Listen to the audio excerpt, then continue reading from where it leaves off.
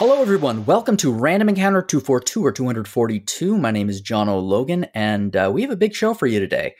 There was an Indie Direct, Nintendo Indie Direct earlier today, and there were some really interesting games announced and some really interesting indie titles. But honestly, I think any news that has come out would have been completely overshadowed for Solosi from some massive news about one of Solosi's favorite franchises that got dropped. Monster Hunter Rise Sunbreak info dropped yesterday. Solosi, how excited are you to get some sweet nuggets of Monster Hunter news? I could not tell you a single iota about the trailer today, but the Monster Hunter trailer yesterday, I went over that thing like it was the Zapruder film. So, yeah, I'm very excited for Rise Sunbreak, my most anticipated game of 2022. But yeah, I'm probably the only Monster Hunter correspondent on this podcast right now, I think. What was in the? Yeah, I've never actually bought it. I don't own any Monster Hunter games. That's fair. There are so many of them. It's hard to know where to start. But Sunbreak is the giant expansion to Rise, which was 2021's big Monster Hunter game for the Switch and PC. And there have been 4.5 Sunbreak trailers over the past 6 months or so, and this new one showed off some gameplay changes, like you're able to change equipable switch skills on the fly. They showed off 3 new monsters across all those trailers. Where we now know about 9 new monsters for Sunbreak, 3 returning and 6 brand new ones. So I'm just excited to get in there when the time comes. We don't need to get into hyper specifics, but the 2 returning monsters that they've announced, one yesterday and one in March, were Astalos, a big thunder wyvern from the 3DS games, and Seregios, a big golden blade wyvern from the 3DS games. So yeah, big exciting expansion for fans of the 3DS Monster Hunter games, of which there are I think 6. There's the Monster Hunter really went crazy on 3DS. Yeah, I'm really glad that you got some interesting big news from your franchise obsession of choice, because my franchise obsession of choice announcement was slightly less than thrilling. Actually, you were the one who broke this news to me because you were excited about it too, which was Yakuza. Oh, yeah. Yakuza was going to have a big announcement. They were going to have a big thing, and the announcement was fashion, ladies and gentlemen. Yes, fashion. Have you ever wanted to wear a jacket with a dragon on it? Oh, then this is the Yakuza news for you. I really thought they were going to show us a trailer of something new, because they were billing it as an event with music and news and interviews with the RGG Studio team lead. But it ended up being some acknowledging questions. Yes, we're working on multiple things, and here is a Yakuza fashion line with shirts and a jacket. I was disappointed. I was hoping for more cologne. You know, those enamel pins do look kind of all right. See, that's the thing. I wasn't asking for news. I don't feel like a spoiled brat who's like, you didn't give me news. Wah. Because it's like they keep doing this. They keep announcing like big Yakuza announcements. And we're like, yeah, give us some Yakuza news. And they're like, here's a jacket. I was a little asking for news. Maybe that makes me a brat, but we have, we were just, we had a great time in 2020 with Like a Dragon, and then a great time in 2021 with Lost Judgment, and it's been radio silence since then. So I don't know. Maybe I'm just one of Pavlov's dogs salivating here at the sound of them ringing a bell, but I would like for them to pour the food for the dog. Yeah, that's the thing. They're just, cripes. I forgot to introduce everyone because we were getting into this. Hey, Solosi. Hey, Zach. How is everyone doing? I am great. Zach Wilkerson. Yes. Well, that was Solosi's obsession and my obsession. Zach, do you have any news that has you particularly jazzed right now? I don't have any obsessions. I'm lying. You have many obsessions. I have one in particular. And it is Final Fantasy XIV, which I'm very sad to say that Caitlin hasn't talked about yet. But yeah, patch 6.1 just dropped pretty recently, and I have been into that. Into that? How? Like? So, it's hard. I understand Zach's consternation here, because 6.0 ended the biggest 8-year saga in Final Fantasy history. Yeah. So 6.1 kicking off something new is a mind boggle to many, many people. And I wouldn't know where to begin talking about it either, man. And Slosy has a point. I mean, like 6.0 brings to a head and to an end. A lot of stories that have been running through since really 1.0, even though I didn't start until 5.2. But I have been into it in the 2.5 years since. It's tricky. It's like how do you follow up Avengers Endgame? You know, everything, this has been the culmination of everything. Yeah. And then all of a sudden you're like, okay, we need to introduce new things now. How's that going to work? Yeah. And 6.1 actually goes harder than I thought it would. Because at the end of 6.0, like things are at an end, and without spoiling very much, your group sort of decides to go their separate ways for now. Like the people who were still alive from 6.0, which I won't say who was who. And I sort of expected 6.1 to be a side quest almost. Like it was going to be like this is just like a fun little adventure. And at the beginning, it sort of seems like it's going to be that. And then immediately it goes like incredibly hard into something that they've set up. And one of the things that's really interesting in 6.0 is one of the characters talks about this idea that like there are all these things you haven't seen in the world that you exist in. And I'm like, as I was watching it in 6.0, I was like, oh, I understand what you're saying. You're right. We haven't seen those things. And then they go into those things. One of those things, really interestingly, in 6.1 from a story perspective, in a way that I wasn't expecting. But, you know, outside of the things that I would spoil, and I don't want to spoil anything, because even talking about the story is a spoiler. Like they introduce, and at every 0.1, 0.3, and 0.5 patch, they introduce a new alliance raid. And anyone who's even paid vague attention to this knows that. And the alliance raids are basically like the 24-man raids. Like you have like 3 8-man groups that engage in fighting like basically 4 bosses and then maybe some trash in between.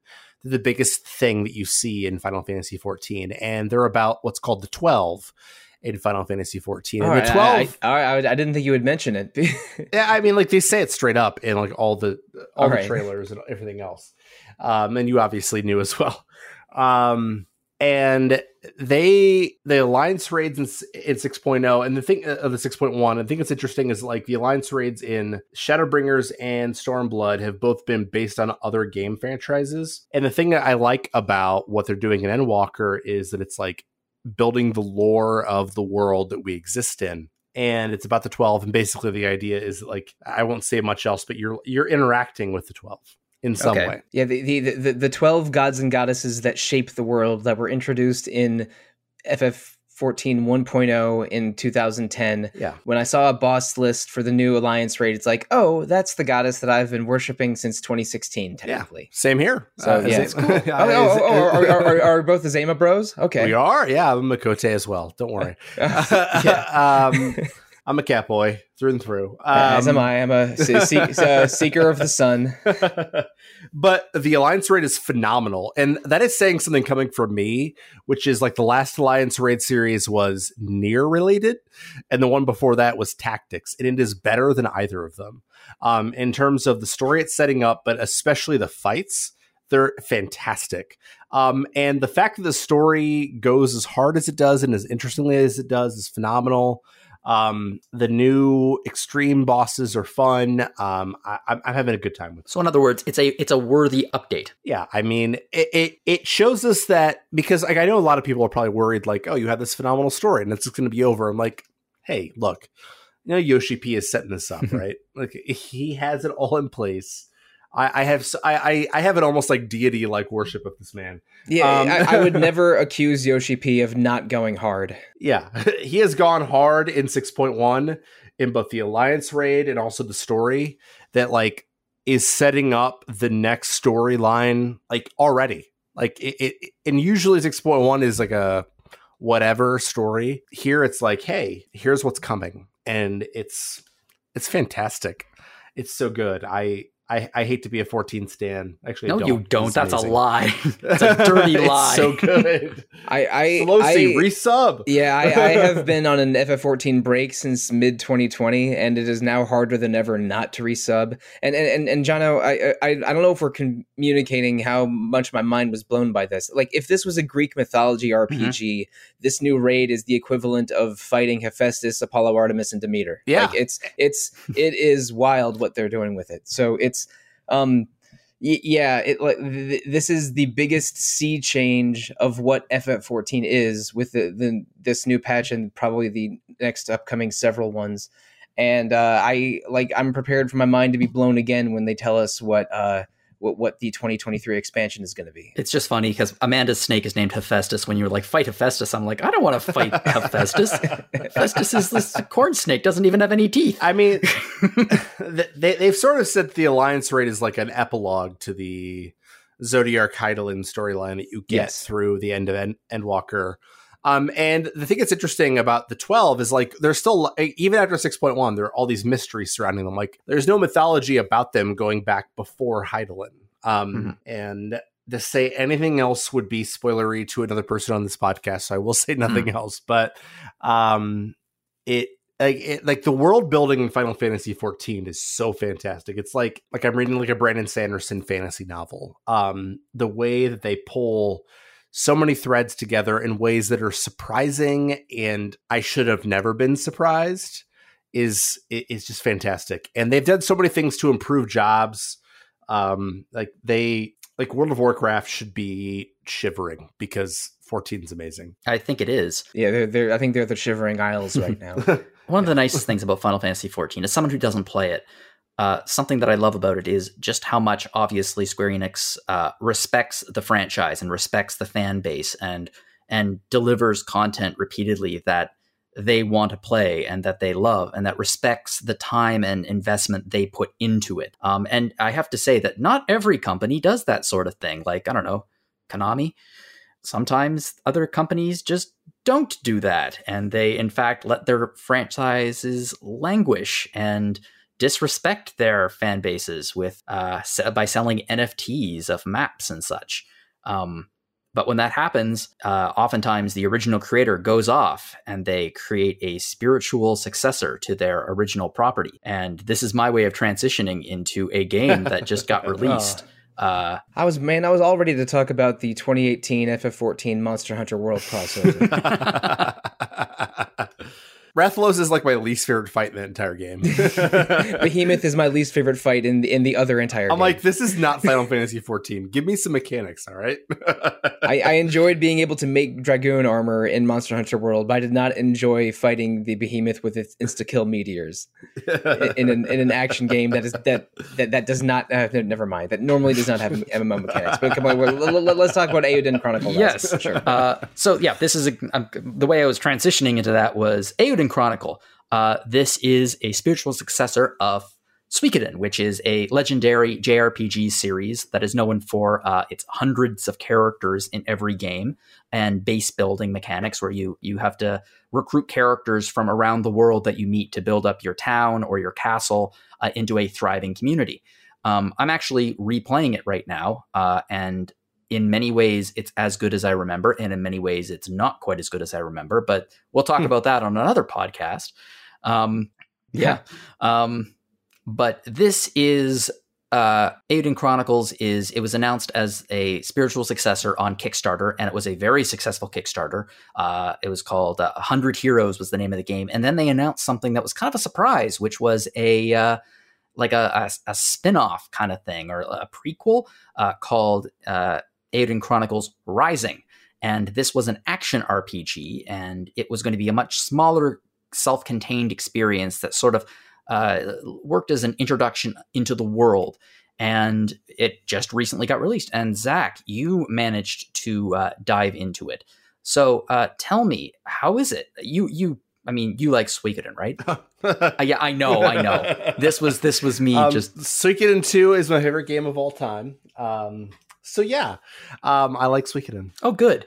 And this game, Okay, I'm just going to say it. If you like Suikoden, this, especially like the PlayStation 1 and 2 entries, this game is a real looker. Yeah, I mean, if we're going to talk about the looks, I mean, what's amazing about Rising, and the thing that I'm not sure we mentioned is like Rising was a stretch goal. And like in the Eiyuden Chronicle Kickstarter, it was part of that.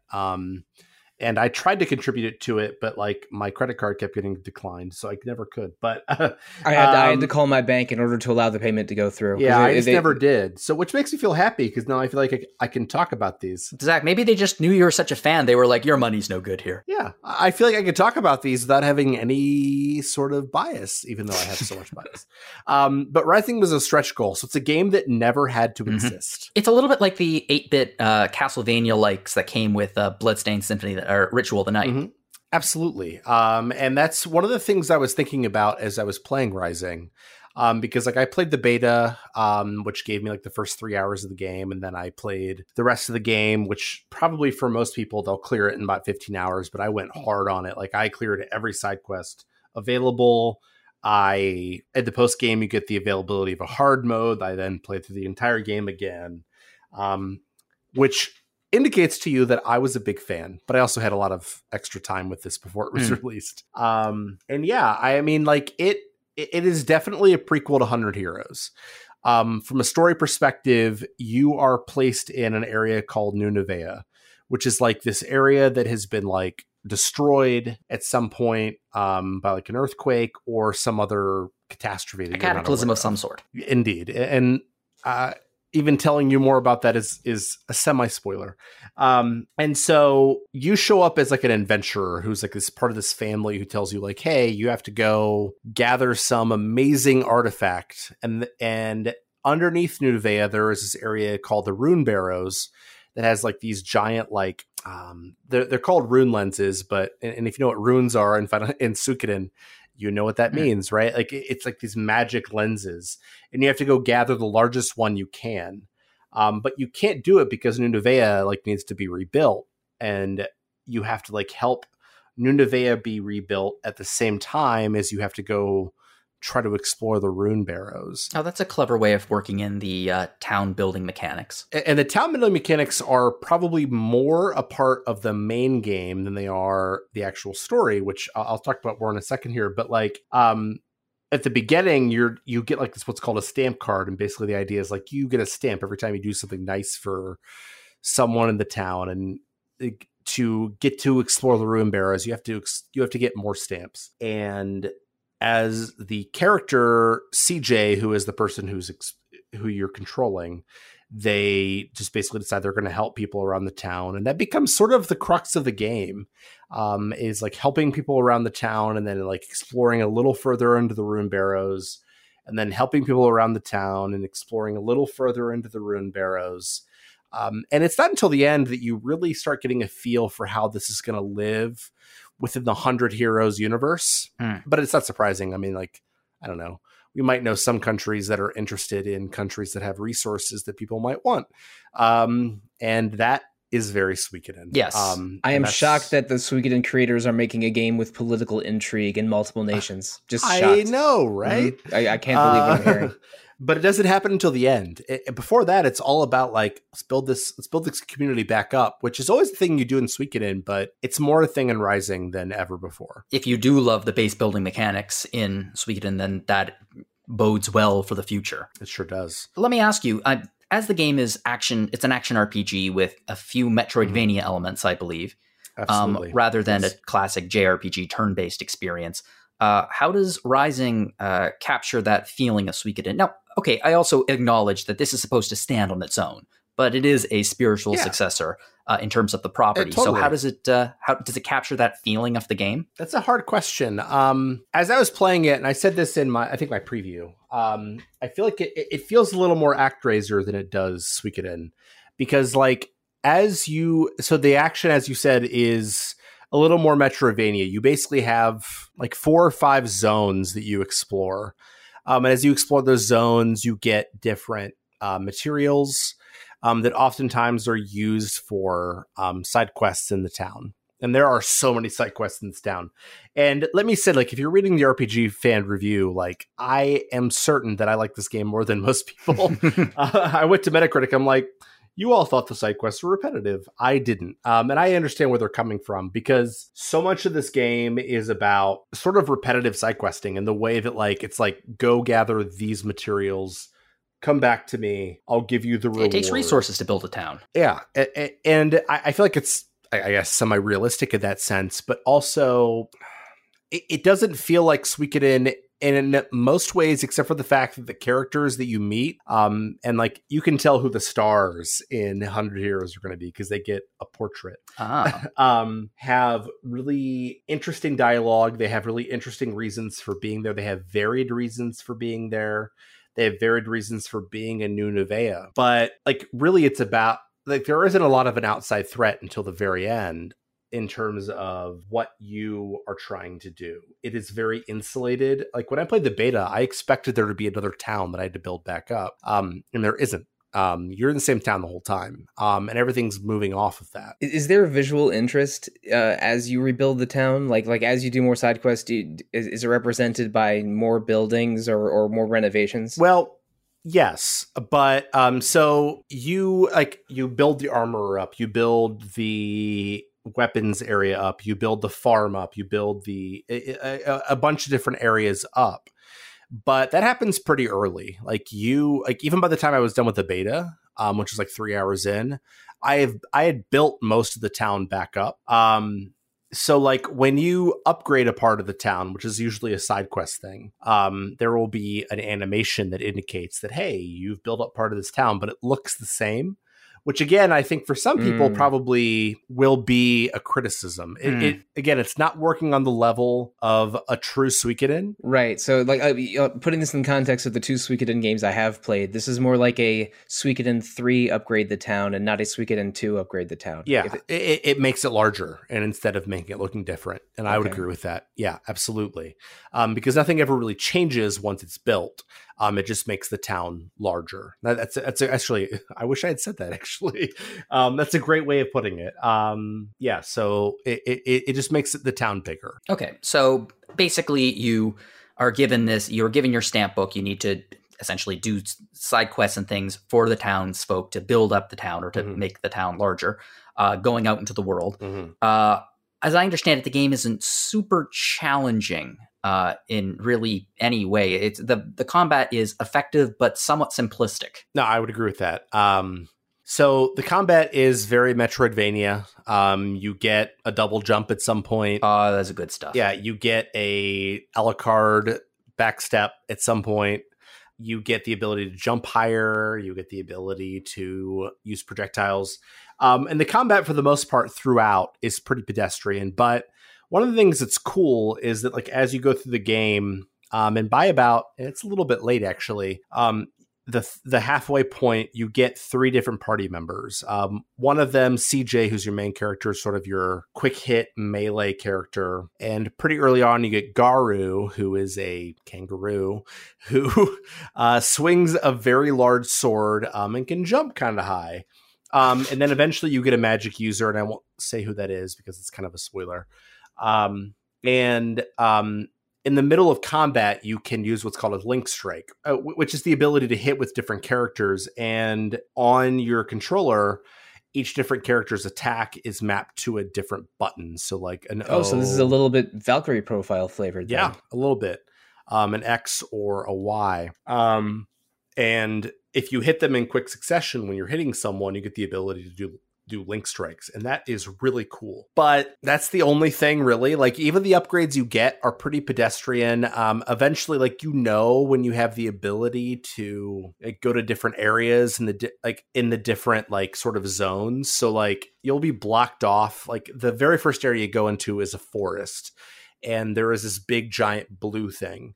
And then eventually you'll get the ability to knock down those blue things. Then you go into those areas, and it feels like it's trying to do Metroidvania, and it certainly is not in any working on the level of Castlevania, because there are no like secret areas. There's nothing like that. And you're going to find yourself going into those secret areas a lot after you unlock them to get more of the materials to unlock the side quests, which I know a lot of people found repetitive, but like I just liked running through the whole area and like filling out my stamp card. Like it was so satisfying. Well, the word that you used in your review was progression. And so the sense of progression that you got from this game was very addictive, and that plays into like the stamp mechanic. Absolutely. Because the more stamps you get, the more things you can buy in the town. But also the more stamps you have, if I'm being honest. I was like, oh, I had 71 stamps, now I have 72, and now I'm happy. And I played it so fast that like I think that like the fact that like they were asking me to go into old zones and do things that I didn't really need to do didn't bother me at all. But I think if you're playing it for longer, it might bother you a little bit, like the repetitiveness of it. There are only 5 zones. And then like I was looking back at old Castlevania games, and I'm like, oh, there are like 11 zones in that game that took me half the time to play that this one did. But for me, like it kept giving me like those little nuggets of like, hey, you got another stamp. You got another stamp. I'm a teacher, so I like progression. Yeah. Stamps are a trademark secret weapon of teachers sometimes when it comes to... I definitely have one that says you did great. I also have one that says WTF, but I don't use that very often. Your sticker budget must be insane for your. It's like man, I only have so many gold stars out to give, and teacher salaries aren't great in the United States. That's a true story. Yeah, but yeah, I mean, I think that the thing about Eden is like the story takes a while to get going. The combat isn't great. The exploration is a little repetitive and fine. But they gave me just enough nuggets in any of those to make me feel like I was making progression the whole time and like I was building something. And like as you're doing side quests, you get like the side quests are part of getting better gear. And I love Final Fantasy 14, right? I love MMOs. So give me better gear. I will do whatever you need me to do to get better gear. And so that worked for me. But I think for some people that will end up being a little repetitive. And I honestly think that 100 Heroes will probably live just fine on its own without Rising. Zach, if you love filling out checklists and getting progressively better things by exploring an area, let me introduce you to every game Ubisoft has made in the past 15 years. Because, I mean, this game seems interesting and has good ideas, but maybe a little repetitive and checklisty, which is, I think that... a lot of people have as a criticism of certain kinds of RPGs and open world games, which is, I think if you go in with the right mindset, you will enjoy this game. But I'm wondering, like, if people that maybe aren't as excited for Eiyuden Chronicle as you are wouldn't have rated it quite as highly. And I think that's totally fair. I mean, I gave it an 85, and I think that that's a little on the high end of most reviews. But I also think that like when you're thinking about like the checklists and the ability to progress, it happens so fast in Eiyuden.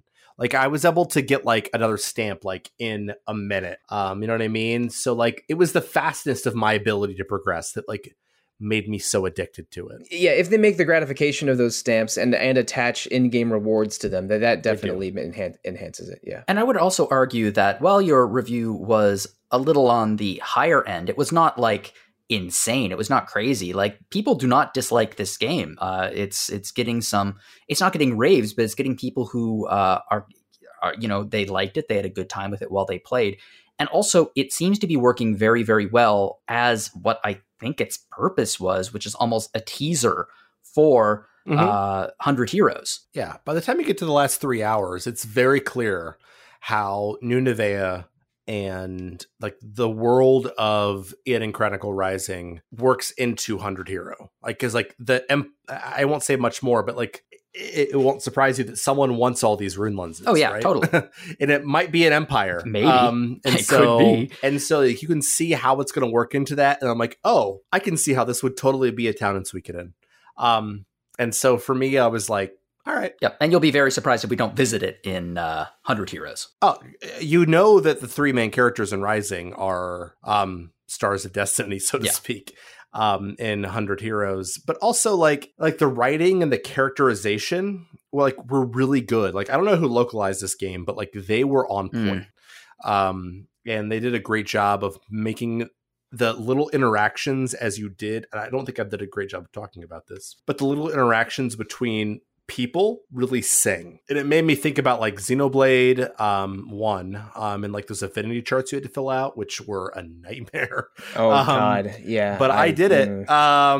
And it was not nearly as much of a pain. And as you did more side quests, you could see how these people in Nuvea like interacted with each other. You got to see new relationships, and the community building part of it, I thought, to me, was like enough for me. Like just to see people and who they are and well written. And I didn't care about the fact that I had to run into the woods and go grab 6 different pieces of high quality lumber again.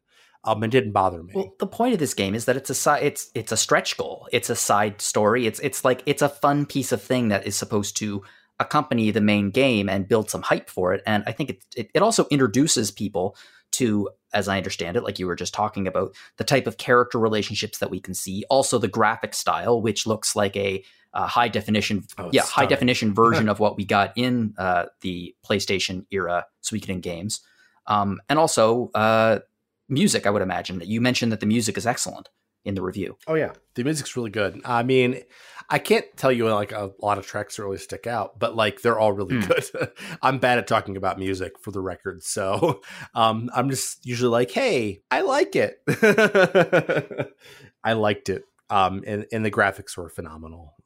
If they can do this in a short amount of time, I can't imagine what they're going to do with 100 Heroes, what they've been working on for years now. And we'll continue to work on for the next year, hopefully. Maybe longer, but hopefully for just the next year. Yeah, they've already delayed it a year once. I would not want to be, within listening distance of Zach if we got the announcement of a delay again. See, the release of this actually makes me a little bit hopeful about it, because I don't think they want the period between the release of Rising and the release of 100 Heroes to be too far apart, because this game is working as a wonderful means of advertising, of getting the word out there about 100 Heroes. I mean, that's true, but also it's a different development group. Like they farmed this out. But they could have held it. If they thought they were going to delay 100 Heroes, they could have held it. Yeah. And they gave us the review, like, as you know, John, I was the reviews manager. We got that like over a month in advance. So nice. So like I was very happy, because right now I'm very busy. So I was happy that we got it. And we were like, are you sure? Are you sure you don't want to give it to us on like 2 days before release? I played it within 2 days of getting it, and that worked out for me. So. Lovely. Well, it sounds like it's you had a great time with it, and it sounds like the kind of game I would have a good time with it too, and I would play it. I think I might, if I am going to play it, I think I would want to play it just before 100 Heroes comes out, so probably not in the near future. Hopefully in the mid future. Year from now, who knows? And basically it works as a very effective prequel to what we expect 100 Heroes will become. I would agree. I threw it on my wish list, but man, comparing those stamps to the character chart in Xenoblade Chronicles, I don't know if I want to play it anymore. That's fair. It's way easier than that. I don't have to worry about whether I'm going to talk to someone at night.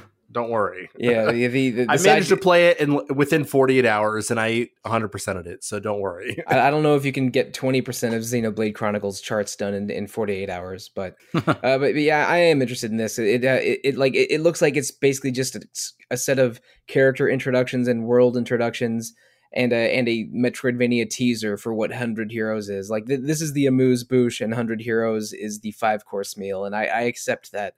I don't know if I need to play Rising right away, only because I have like 100 games, not 100 Heroes worth of games to play before the 100 Heroes. 100 games of Destiny. So, yeah, 108 games of Destiny, 100 games of Heroes. I'm not sure. I don't know if they're going to go with the water margin 108 for Eiyuden Chronicle, but they're going beyond 108 for 100 Heroes. So. Oh, they are. Do we know what the number is? I'm not sure, but like I know that like there were stretch goals that were associated with going beyond 108. So. Oh, okay. I assumed it was going to be 100 just because of that, and because makes sense. And Suikoden does 108 because that's the number from the water margin, which it's loosely based on, and 108 is that in the water margin because it's a very important number in Buddhism.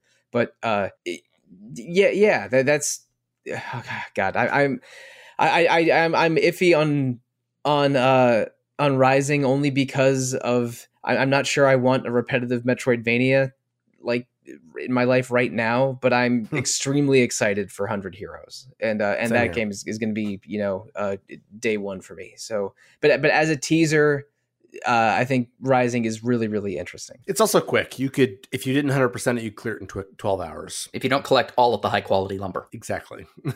Well, it's really nice to hear, and especially nice to hear how much what they're delivering to people who invested in the Kickstarter. And that just the fact that this thing exists gives me, again, they care about their fan base. They care about the people who are putting their time and money into their property. Yeah. And this is becoming a bit of a Konami bash, but other companies don't do that. Sometimes they don't respect, and they don't respect their history. They don't look back in time at the history of their titles. Well, you say that, but I know that you got the Castlevania Advanced Collection right when I did. But if that knowledge is public knowledge, then this segue doesn't make any sense at all. Right.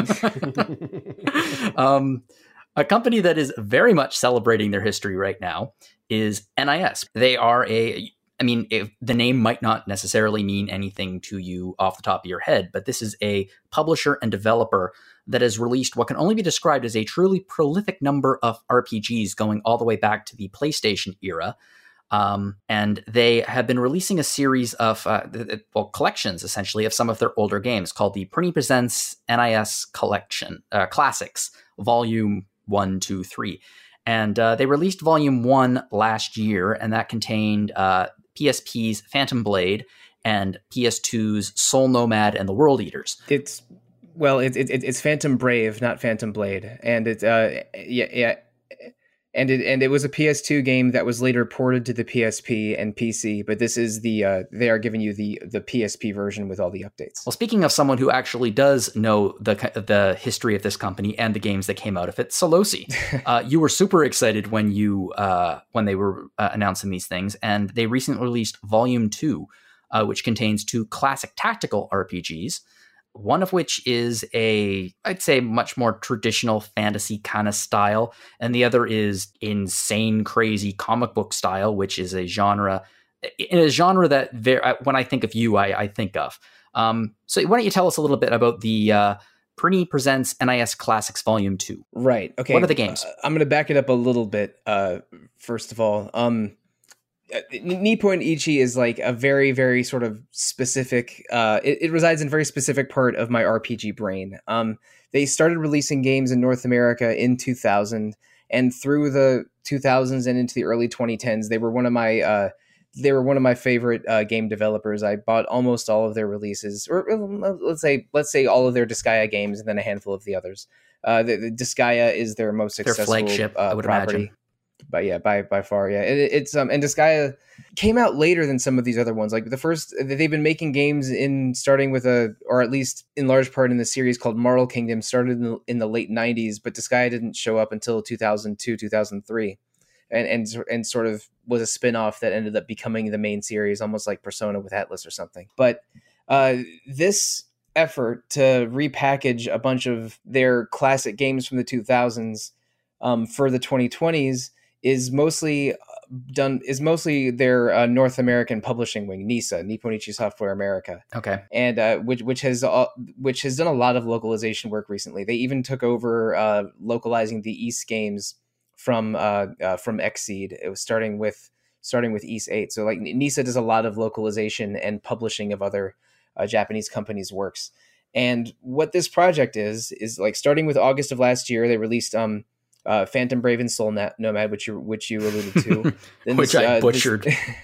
This new collection that just came out is Makai Kingdom and ZHP on Losing Ranger, or Zetai Hero Project on Losing Ranger, because if you just look up ZHP, that brings you to the Polish organization that's the equivalent of the Boy Scouts and Girl Scouts. So that's probably not the game. No, that's a fun fact I learned a few weeks ago. That's delightful. It's a cookie selling simulator is what it is, really. And I would be into that if they made like a business sim that was Scouts selling cookies. Has that sounds been like made a mini yet? game in a series. Yeah, I should jot that down. But And Volume 3, which comes out in August, is games older than the ones they've already released. Actually, it's Rhapsody: A Musical Adventure, which is a PlayStation game, and La Pucelle Tactics, which is a spin-off of Marvel Kingdom. That is their, I think, their first big Squares based tactical game, or at least that's the first one that I was aware of. Both of those games precede Disgaea, but have secret characters in Disgaea 1. So that's, again, Disgaea is sort of the weird underworld spin-off of all that jazz. But that's not where the remake train stops, because they're a seventh game, Grim Grimoire, that NISA published in the 2000s, or actually both the Japanese NIS and the North American NISA published in the 2000s. That is getting a remake called Grim Grimoire Once More, that comes out in Japan in a few months, but hasn't been announced in worldwide yet. That game is by Vanillaware, which is the George Kamitami studio that made Odin Sphere, 13 Sentinels Aegis Rim, Muramas the Demon Blade, and others. So that game is not NIS developed, but it was NIS published. So we don't know if that's getting a North American release yet. So starting in August of last year, and then going forward 12 months, we are getting 7 classic games developed by NIS or published by NIS from the 2000s releasing worldwide. And on the Switch, they're being released as Prinny Presents Collection 1, 2, and 3, with 2 games in each collection. But they're getting simultaneous releases on PC worldwide, but they're individual games and not full releases. And I think some of them, including Phantom Brave, were already on Steam. So it's like the games in these collections that were not already on PC are getting PC simultaneous release dates with these collections. In other words, it's a crazy good value. Yes. It is an effort by the North American localization wing of NIS to make all of these 6 games, possibly 7 with Grim Grimoire, playable on modern systems. It's an effort to just get these 2000s games out there. And I've been playing 2 of them, Makai Kingdom and ZHP and Losing Ranger. Yes, well, let's talk about Makai Ranger. I just combined the 2. Makai Ranger, I'd watch that. Like Makai Sentai Nether Ranger. Yeah, sure. Let's talk about Makai Kingdom, which is it's a tactical RPG. We actually reviewed this game way back in the day. There were 2 reviews actually. One was a 77, one was an 85. Where would you sit around there? What would you give this? At the risk of sounding wishy-washy, which I often do on podcasts, probably in between there. I think that this game, it scratches the itch that I want scratched from those 2000s Nippon Ichi games, but it is a little grindy and doesn't have as many story hooks as I think a lot of players would prefer. It's a little odd. It's sort of a combination of Phantom Brave and Disgaea. Well, it's a spin-off of Disgaea, as I understand it. Yes, it's definitely story-wise and tone-wise, it's much closer to Disgaea. Disgaea is a game that is about netherworlds and overlords, where basically like anime versions of monsters and demons are engaged in emotional story arcs and politics and a demon magic school for one of them, and a whole bunch of nonsense. And Makai Kingdom is about demon overlords ruling their netherworlds. So it's all of the dimensions and worlds in Makai Kingdom would fit nicely alongside the same in Disgaea. And the main character, Zeta, is an unlockable character in multiple Disgaea games. But the story gist of this one is that Zeta is the most powerful overlord in the known universe. He is very aware of that and refers to himself in the third person as a badass overlord. But he's tricked into destroying a book that I think what happens is someone tells him that the book is more powerful than he is, and he will not let that slide. So he decides to destroy the book. But then as the book is burning, he realizes, oh no, this is the book that contains my entire my entire netherworld. So if the book's destroyed, then my entire world is destroyed. So at the last second, he casts a spell that saves the book by having himself turn into a book. So the most powerful overlord in the universe makes a very stupid error and turns himself into a book. So basically, an anthropomorphized book with angry hair and angry eyes is flopping around. Basically, the Necronomicon from Evil Dead.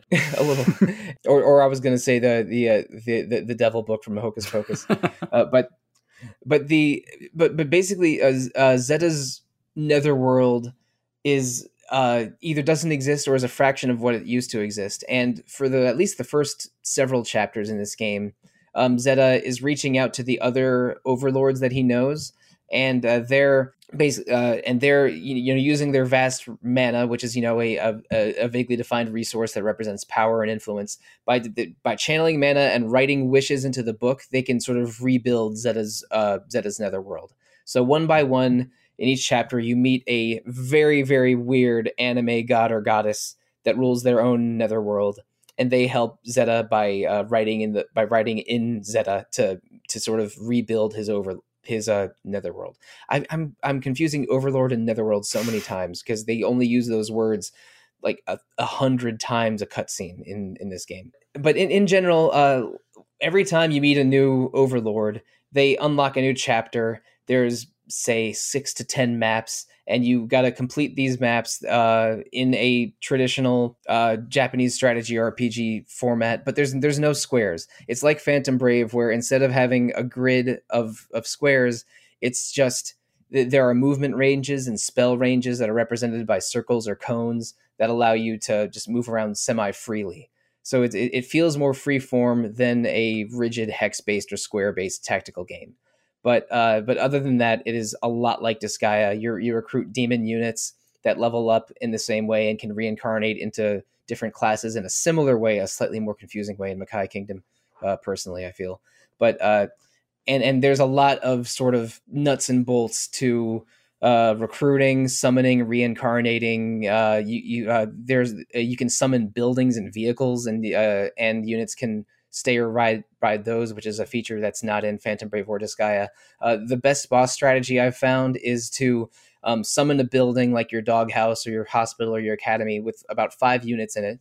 Get a unit that has a large throw stat like a thief, have them throw the building across the map, and then have your 5 or 6 units in there bum rush the boss in a chain combat. Which is, if that sounds ridiculous, then that is only about 5% as ridiculous as this game can get, because the tone is very silly. The bosses are complete wackadoodles. One of them is a samurai that was so strong after he died that he ended up taking over the hell. One of them is a dragon that was the most powerful overlord in the universe millennia ago, but now he's senile and just is sort of a friendly grandpa. One of them is 3 demons fused together that are quote unquote often the final boss in a lot of other worlds, because they're making fun of like a Final Fantasy VI boss that's faces fused together. Faces fused together, lots of orbs going around it. Yes, exactly. So that's exactly what that character is like. So it's making fun of fantasy and video game tropes in the way that a lot of Nipponichi games do.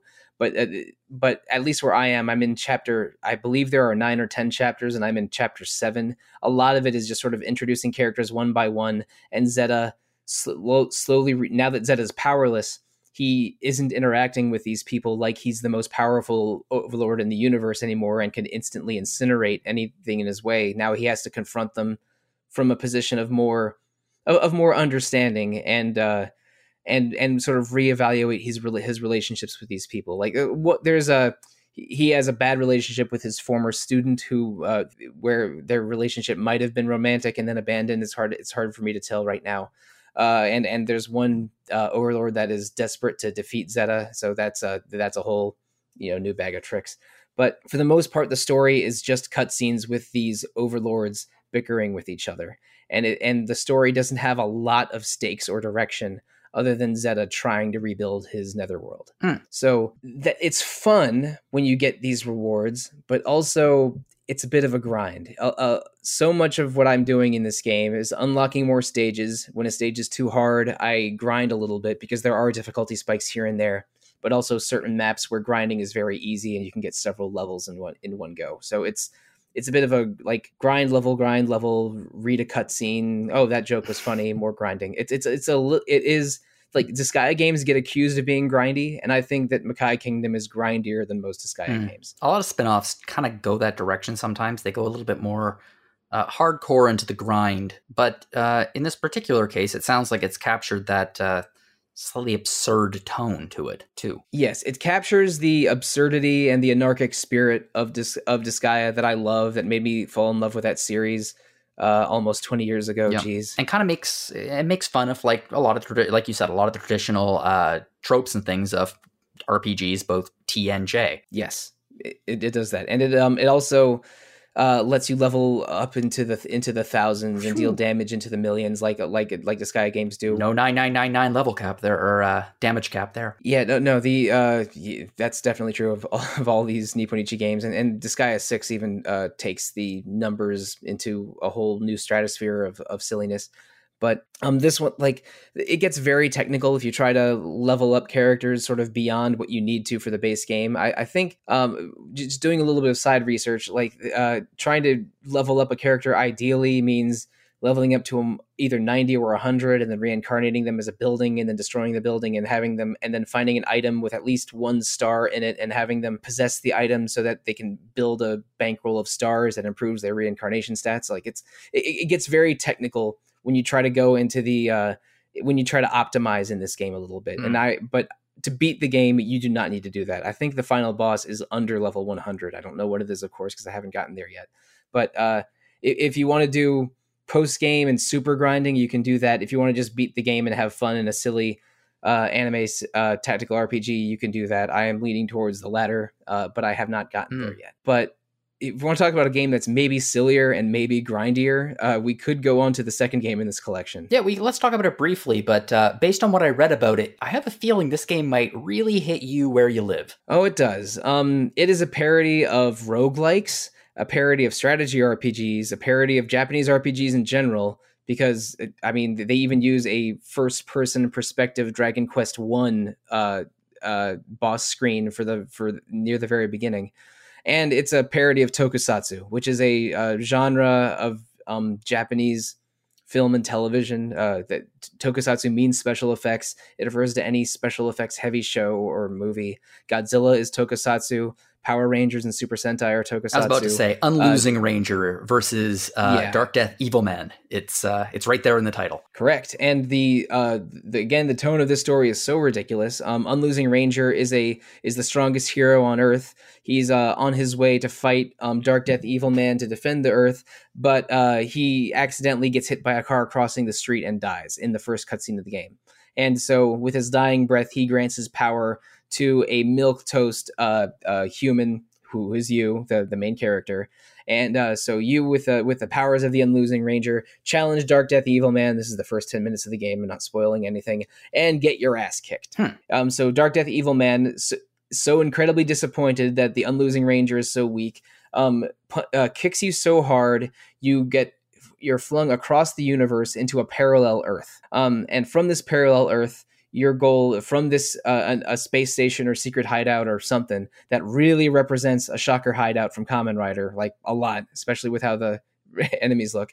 The new thrust of the story is to challenge Dark Death Evil Man's lair and get stronger and stronger. So, and this is where the roguelike elements of this game come in. Like every stage, or every run, I should say, you start at level 1, you're navigating what looks like a square-based tactical grid. You're just walking around it like you're playing a strategy RPG with only one character in your party.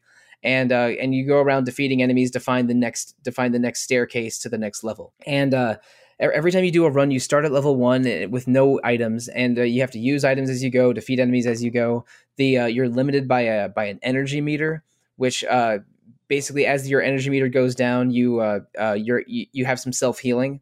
But once you run out of energy, your health starts depleting with every step instead of healing with every step, and the game suddenly turns into Gauntlet Legends for the N64. Basically, like, you're challenging this dungeon over and over. Every 5 levels, I think, you challenge a new version of Dark Death Evil Man. And the Dark Death Evil Man battles go from being, again, Dragon Quest first-person perspective to like a Final Fantasy IV side perspective to and they parody different types of RPGs with every new Dark Death Evil Man battle. I've only seen the first one where I am in the game, but it's like if a roguelike felt like playing a strategy RPG.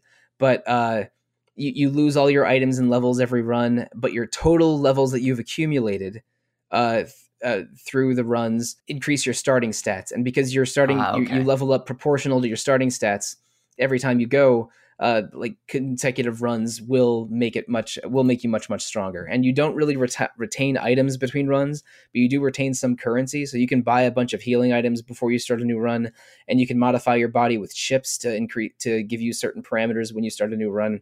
But the meat and potatoes of your levels and items reset with every run. See, that's fascinating. So it's a really interesting mix of tactical RPG with turn-based RPG and just parroting everything under the sun in terms of what Solosi loves. Yes, JRPGs, tokusatsu, and those are two of my favorite things, which is, be a very different version of the song from The Sound of Music.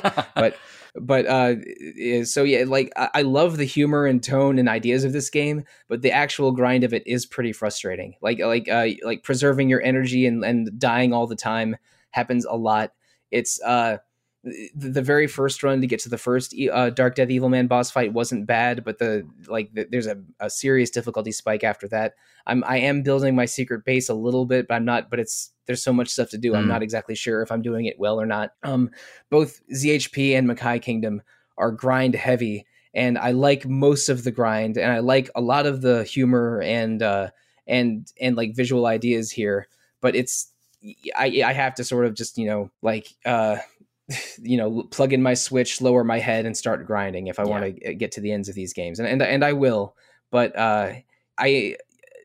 players of these need to be aware of the grind in store. True, and it does sound like I might be wrong about this, but there are not a ton of quality of life updates with these re-releases either. So when you're playing them, you're pretty much going to be playing maybe slightly updated versions of the original titles, but you're not going to be playing I don't think there's any auto saving or anything like that, right? No, it's extremely low frills. I think the only change they might have made is the "which game are you playing" button at the very opening menu. The load times feel like the PSP when I tried to play ZHP on my Vita 7 years ago or however long that was. And I know we were clowning on Konami earlier, but the Konami Castlevania Advance Collection has more quality of life changes than these games do. Well, these games are, as you have said, and you're enjoying them, they're well worth playing, and I'm really glad they're getting released and are getting this additional exposure to a modern audience on the Switch and PC. Yes, only some of these games were available on modern consoles or PC at the time of them starting to release these, but now it's a concerted effort to put all 6 of them on the Switch and make all of them that weren't already available on PC available on PC. And that 7th game, Grim Grimoire, is getting a more comprehensive remake soon. But those 7 games sort of represent a period of 2000 to 2010 of a developer and publisher that I really loved, and I am feeling so much weird college dorm room nostalgia playing Disgaea 2 on my PSP kind of feelings when I'm playing Makai Kingdom on my Switch. I love that feeling when you're playing it and you're sent back to another time in another place. That's a good feeling. These games sound very interesting and great, and I really like how the roguelike mechanics sound like it work in ZHP on Losing Ranger versus Dark Death Evil Man. Yes, because roguelikes and roguelites are some of my favorite genres, and I actually I played a game this week or last week that I absolutely adored, and that is one of the pioneers of roguelites, which is Rogue Legacy 2. So Rogue Legacy is a side-scrolling roguelite with Metroidvania elements that came out in 2013. And back then it was an indie darling, and for very, very good reason, because it took the roguelike genre. It made it much more accessible by introducing an interesting narrative-based progression system. So every time your hero died in the game, their descendant would take up the sword, which meant that whatever money that you had earned would be inherited, and then you can invest that money in better armor, skills, and abilities, which would then be passed on to your descendants. So every single time you die, the castle that you are going into would reset, completely randomized levels, and you'd have to go back into it again. And slowly, as generations pass, your bloodline gets stronger and stronger until finally you can start taking on bosses. Now, this was amazing at the time, but since then, countless roguelike games have come out. And the question was, when Rogue Legacy 2 was announced, the question was, what will it do differently? And in my opinion, the difference is that it really polished it to a shine. I reviewed it in early access. I gave it an 80 because at the time it felt very much exactly like Rogue Legacy 1, just with some better graphics. But it still felt very good. It was very enjoyable, but it felt very bare bones. There was only 2 areas that were really playable, and the balance was really off, but it was in early access. And they have done an incredible job refining the game throughout the early access process. Like sometimes early access, it comes out, and some games, they don't really do too much with it. They just kind of sit there, and it's a way to bring in money early on to help finance the rest of the game. But in this case, they were releasing updates regularly and just really, really paying attention to player feedback and refining the game and refining the game and refining it until finally they've ended up with something that I enjoyed as much as I enjoyed Rogue Legacy back in 2013.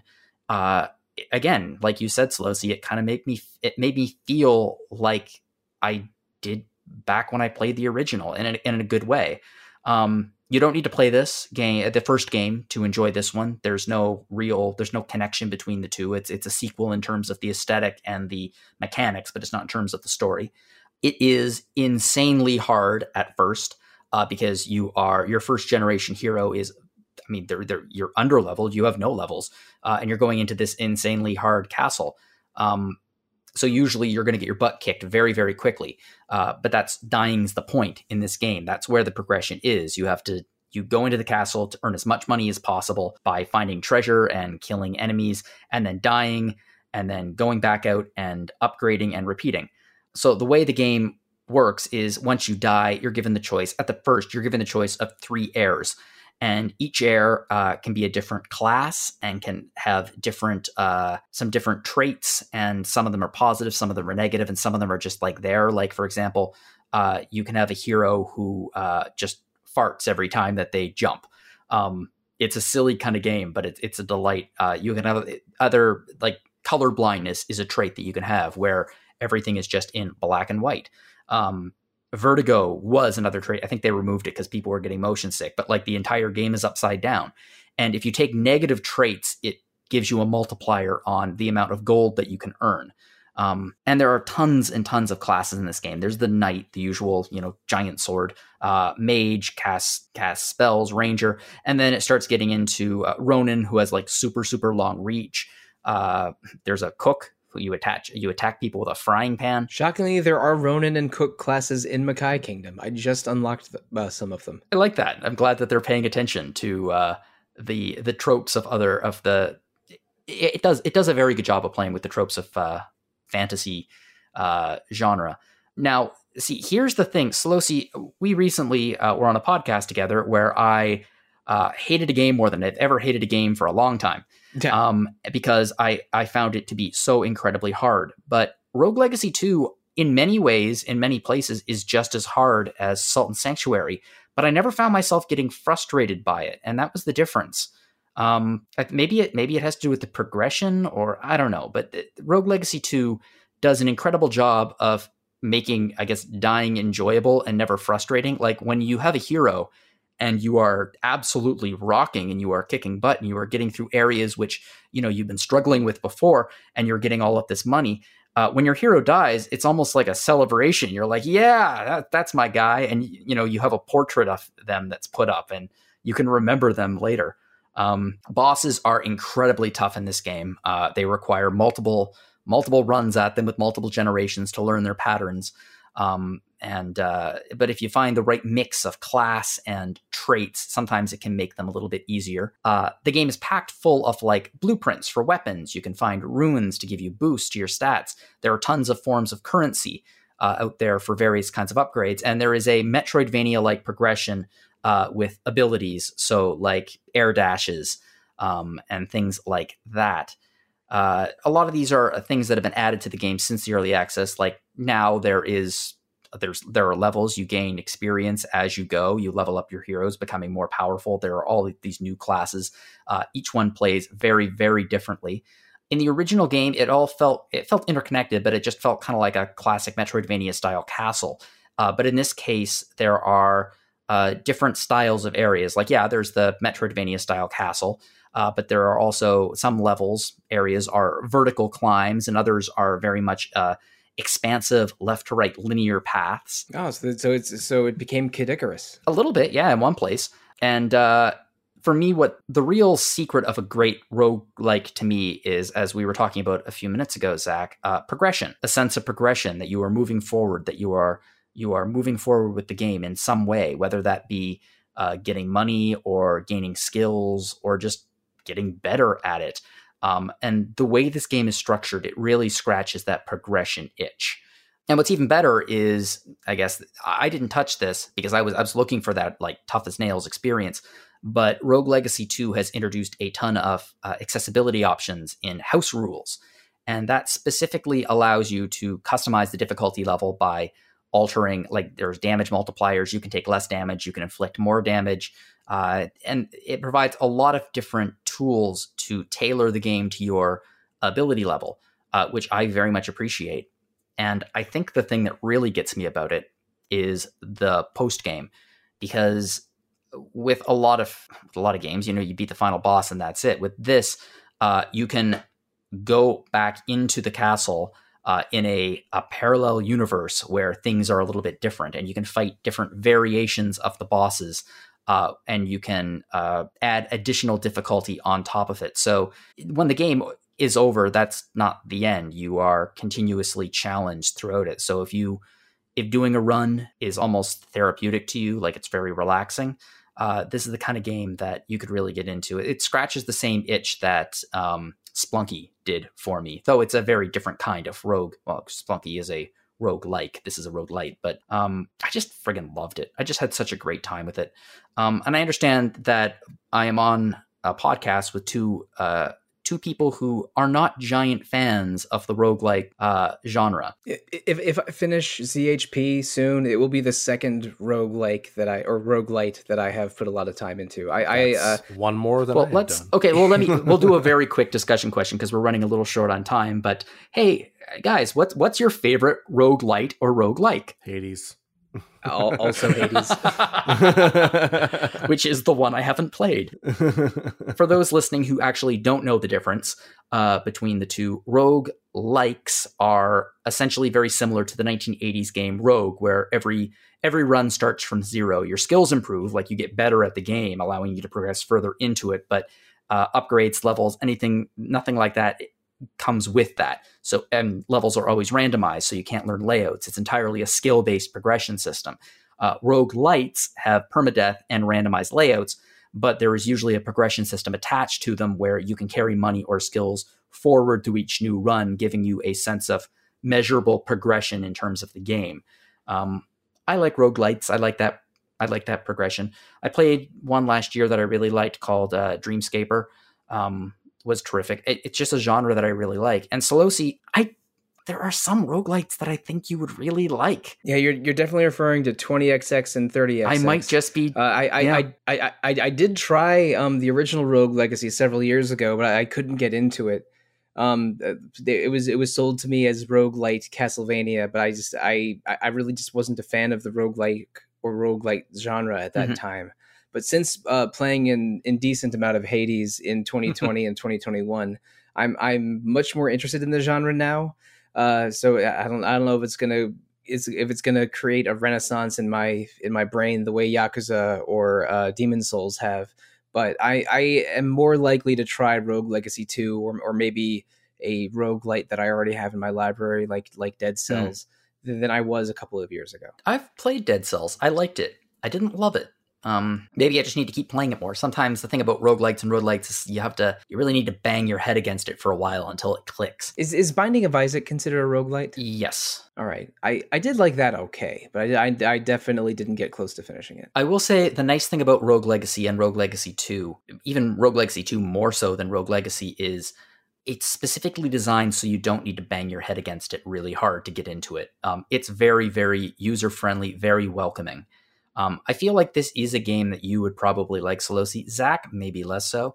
But Solosi, I'm telling you maybe hold off 20XDX, but when 30XDX finally has its 1.0 release, it seems like a game that you should really, really give a look at. This really feels like Rob Steinman trying to get me to play Dark Souls in 2019 kind of energy. I mean, I'm pretty sure you like Souls-likes now. Yeah, I do. Games, yeah, so... it's a little crazy that I had almost the opposite reaction to Salt and Sanctuary that you did, Jono. I liked it so much that it got me interested in trying a real Souls game. I already had a copy of Demon Souls ready to go, and Bloodborne on PSN. Or I should say as part of PS Plus. But so I played Demon Souls last month and I liked it so much that I bought 4 other Souls games. So I have those ready to play in, say, the next 12 months. But like Souls games are about sort of risk management and balancing that with exploring in action. And if you die, you get sometimes you'll lose progress or be punished for it. While roguelites are more about, they still have the RPG elements and the high difficulty, but they're more about like death isn't the end, or death isn't losing progress. Death is just another step. So and Hades felt, I never felt better about dying in a game than playing Hades, because not only is like dying tied into lore, you really do feel like you're getting stronger and better, and the game is teaching you how to play as you play it. And I think that's the mark of a great roguelite. Death doesn't feel bad. You feel like you're always learning and improving. Yeah. And maybe the gameplay loop itself is fun. So if Rogue Legacy 2 makes hits those check marks, then I'm sure it's a really good time. I think you might be right. And also what matters to me is if it's built into the narrative, it works for me better. Like if there's no reason why a character comes back and has like a sense of progression, it doesn't really work for me. But in Rogue Legacy, it's your descendant, and they just inherited all your money, and that really does work for me. Or with Hades, it being the underworld and things like that, or with a Dreamscape, or it being a dream. So every morning when you die, you wake up, and that sort of progression really works for me as long as it's built into the narrative. I mean, Solosi, if there's a lot of things I know about you, but one is you really love Mega Man. I know I'm pushing 30XDX a lot, but really, it's friggin' it's a roguelike Mega Man. Yeah, I have done the research a little bit when you told me about it, and 30XX is not in 1.0 yet. No, wait, don't do it until it's out. I'm not sure I want to invest in a what's the word I'm looking for? Not pre-release. Early access. Early access. That's right. I don't want to get too deep into something in early access, just because I'm an old man and don't always trust early access. Nope. I didn't even do that for Hades, which I of course ended up adoring. But that game is on my radar, and I will keep looking at it. Yep. And much like Rogue Legacy 2, I regularly see updates from 30XDX continuously, like them adding more and more stuff into the game. And I played it through early access, and the very first version that they released, and I beat it, and I'm waiting until it's feature complete, and then I'm going to dive into it. And Zach, you are probably not going to do any of that. That is correct. That sounds like a lot of work. Yeah, they are a lot of work. Hey, but you know what's not a lot of work? Listening to past episodes of Random Encounter. It's not work, it just takes a lot of time. So yeah, thank you both for being here today. I really appreciate talking about these games, sharing your thoughts on these games with me. Hopefully there's going to be some news in the future about 100 Heroes release, and I know that's news that all 3 of us will welcome. Every time they do a Kickstarter update with a new character in it, I get so excited because the character designs in this thing are so wild. I don't know which is my favorite between the Hot Springs capybara or the beautiful elf lady, but Zach was talking about a kangaroo with a giant sword. That's just the very surface of the character designs that this thing is bringing to the table. I'm so excited. And I feel like levels of excitement and hype are not going to drop anytime soon, because we are going to be playing something for Retro Encounter. Retro is coming back. Isn't that right, Solosi? That's right. I have been on a podcast break for a few months now. This is me, leaving hibernation just because I was eager to talk about Monster Hunter and Makai Kingdom. Dipping your toe in the water. Yeah, right. But Retro Encounter is coming back in June, and the first game that we'll be playing in our return is Suikoden 1. That early PlayStation 1 RPG that I know Zach loves dearly. Yes, I do. And it'll be, because we're playing them in the correct order, this is the 4th Suikoden game we've played for the podcast. Because everyone knows that the true Suikoden order is 2, 5, 3, 1. I would recommend that to no one. But yeah. What would be the order that you would recommend, Zach? 2, 5, 3, 1, obviously. 1, 2, 5, and then skip the other 2. Well, if anyone has any questions about the Suikoden series and wonders what to start with, we do have a feature for it. That's a true story. Wes wrote an amazing feature about which one to start with, and I don't even agree with it, but it's still really well written. He almost got fired over it. You were furious well, when you saw the first it's well written and informative, but it's the conclusion that Zach has an issue with. Yeah, I mean, Wes actually, I think recommends that you start with 5, which is totally fine. I mean, the truth is that you can start anywhere in Suikoden, and the world's going to build out from there, and it's worth it regardless. Mm-hmm. Well, I'm certainly excited to talk about it on Retro Encounter, and I'm really looking forward to Retro coming back. So that's going to be coming up in June. But it is that and Random Encounter are not the only podcasts that we have here at RPG Fan. We also have Rhythm Encounter, which is our music podcast. And we've been doing some interesting episodes on Rhythm lately. Last week was a bit of an experiment for the show. I think it was a successful one. It was video game music for life events, weddings. And Hillary interviewed Dr. Justin Lin. So this was all about using video game music throughout his wedding. And all of that music was included in the episode. And then coming up, we have another special episode, this time featuring the creator of the 8-Bit Music Theory YouTube channel. And I am a massive fan of his channel. I've been subscribed to it for years now. His videos on Hollow Knight especially are really cool because, I mean, I love the music of Hollow Knight. So I highly recommend you check out that episode coming out next week. And I highly recommend you check out his YouTube channel. If you would like to get in contact with us here at Random Encounter, you can fire us off a message at podcast@rpgfan.com. We'd love to hear from you. If you have any feedback about the show, if you have any ideas for discussion questions or anything like that, just fire me off a message. I'd love to hear from you. If you'd like to send me a message specifically, you can do so at jlogan@rpgfan.com, or you can also find me on Twitter at jono_Logan. But I'm not the only person on this podcast with an online presence. Zach, where can we find you online? I am not that person. You can email me at zachw@rpgfan.com, or you can find me on our Discord at zachw. Cool. And Solosi, where can we find you? Oh, I haven't said this in a while. You can find me most easily on Twitter at The Real Monsoon most of the time, at Evoker for Dogs at other times, and on RPG Fans Discord, I am Monsoon Mike. Awesome. If you enjoyed this podcast, please share it with your friends. Help us get the word out there. You can rate us on iTunes and other podcast players of your choice. Again, thank you, Mike and Zach, for coming by and doing this. Mike, thanks for coming. Solosi, thanks for coming and having this be your return to podcasting. I appreciate it. Right. I don't think I'm going to be doing any other podcasts in May, but please look forward to Retro Encounter returning in June. I very much am. We all are. And to you, the audience, thank you very much for joining us. And whatever you're playing, have fun.